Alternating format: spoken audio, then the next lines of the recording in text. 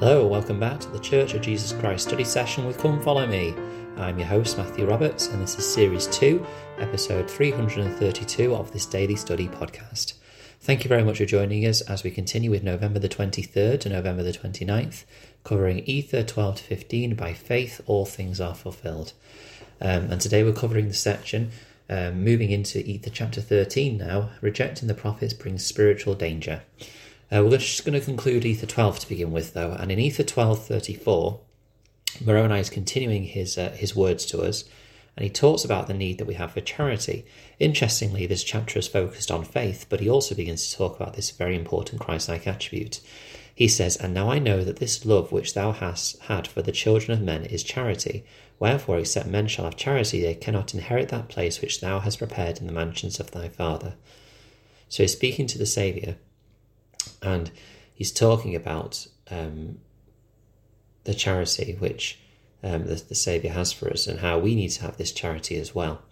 President Daniel H. Oakes says this, quote, "We are challenged to move through a process of conversion toward that status and condition called eternal life. This is achieved by not just by doing what is right, but by doing it for the right reason, for the pure love of Christ.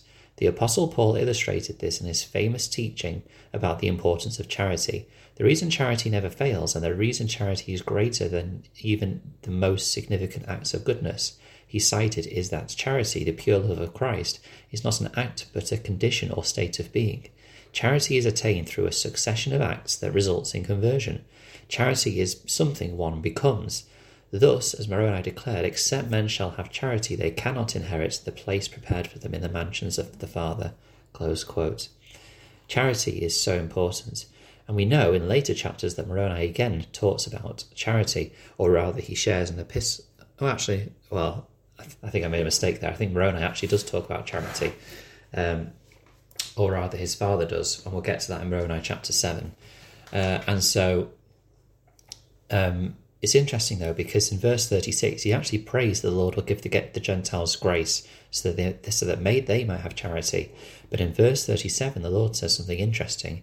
He says, "And it came to pass, the Lord said unto me, If they have not charity, it mattereth not unto thee. Thou hast been faithful, wherefore thy garments shall be made clean. And because thou hast seen thy weakness, thou shalt be made strong." It's interesting that Moroni can't pray for charity for others. The Lord says it doesn't matter to him. The important thing is that he's seen his charity and that his weakness, and he's become humbled and become strengthened because of that. President Russell M. Nelson talks about how we need to overcome our weaknesses.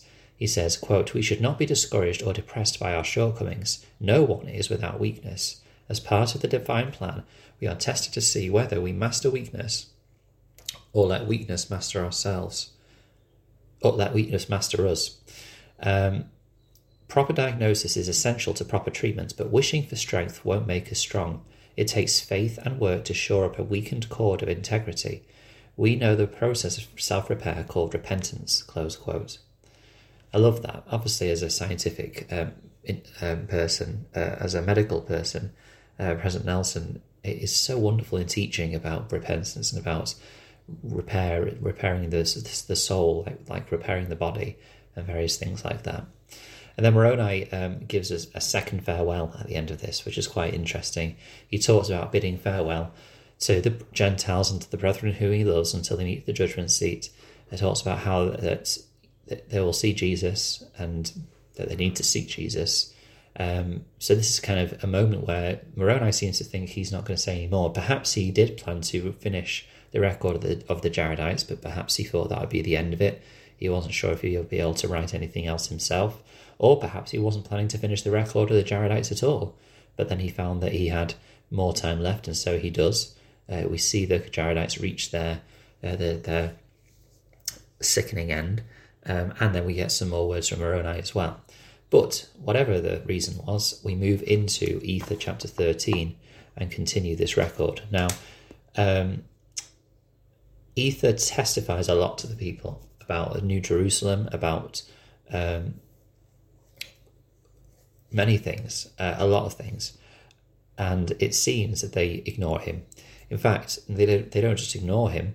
The the brother of Jared, Moroni comments that he was going to write more of Ether's prophecies, but he wasn't allowed because of how wonderful they were. But he basically goes and hides in a rock because of how much his life is in danger. We've seen what happened to previous prophets in the Jaredites when the people were wicked, and it seems that Ether was about to suffer the same fate. In verse 14 it says that he dwelt in the cavity of a rock, and he made the remainder of his record, viewing the destructions which came upon the people by night. So basically he lives a very recluse life because he has to. But I think we sometimes forget that Ether, and I sometimes forget that Ether wasn't just a prophet. He was actually an individual who was probably able to become a king. He was able to be an individual to rule the people, but he chose not to. Or rather, he went and he would rather prophesy of the things he believed to be true. But in verse 15 it says, "And it came to pass that in that year in which he was cast out from among the people, there began to be a great war among the people. For there were many who rose up, who were mighty men, and sought to destroy Coriantumr by their secret plans of wickedness, of which have been spoken." So we can see that being a king or ruler of these Jaredites was a very dangerous business. It seems that, throughout the generations, if you were the king, there was always someone that was trying to kill you so that they could take that power. Except for a few instances where people gave up the throne, like Ether, or like Nimrod to his father Shul, or various things like that. There are very few instances where there is someone who gives up the power. And interestingly, many of those times there is peace. But of course, in Ether's case, the Jaredites have become far too wicked. Edale Le Baron said this, quote, "Ether, the heir apparent to the Jaredite throne, was rejected by the people in power. The fact that Ether was the grandson of a deposed king, and that he was making accusations against King Coriantumr, must have created a strong bias against him. Because both his person and his message were unwelcome in Coriantumr's court, Ether had to flee for his life. He lived without influence among the people rather than as a king in a castle. In fact, he was considered to be an enemy, and lived as a recluse in a cave. He warned the people, observed the war by night, and recorded the tragic events." Close quote. It's a very, very interesting point that Ether was indeed an heir apparent, but he was the grandson of a king that had been deposed, and then he went to King Coriantumr and started making accusations and testifying that he would be removed from his place if he didn't repent. So you can imagine why Coriantumr did not like Ether and didn't listen. But even so, perhaps he should have been willing to look past the person and look at the message. And I think that sometimes we are the same, that we look at people and I don't think this applies so much to President Nelson. I think that everyone seems to love President Nelson, and rightly so. But perhaps when we look at our local leaders and we look at the things that they say and teach and testify to us, and perhaps, they've done something in the past that has upset us somewhat, are we able to look past the person and see the message that they are giving to us? Unlike Coriantumr, who, of course, didn't see past the person, didn't look at the message carefully, and we will find out now what's happened, or what does happen. Ether, in verse 20, is told that he should go and prophesy unto Coriantumr that if he would repent and all his household, the Lord would give unto him his kingdom and spare the people. But Coriantumr does not repent. And it was a clear warning to Coriantumr that he had to listen to the Lord now, or things would be lost. And we are given many warnings about what we need to do in our lives, about how we need to listen to the Saviour, accept the Saviour, and invite him into our lives.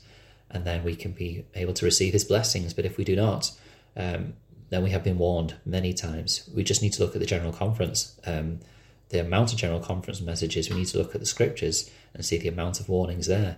Are we prepared to accept the Saviour into our lives and listen to that warning?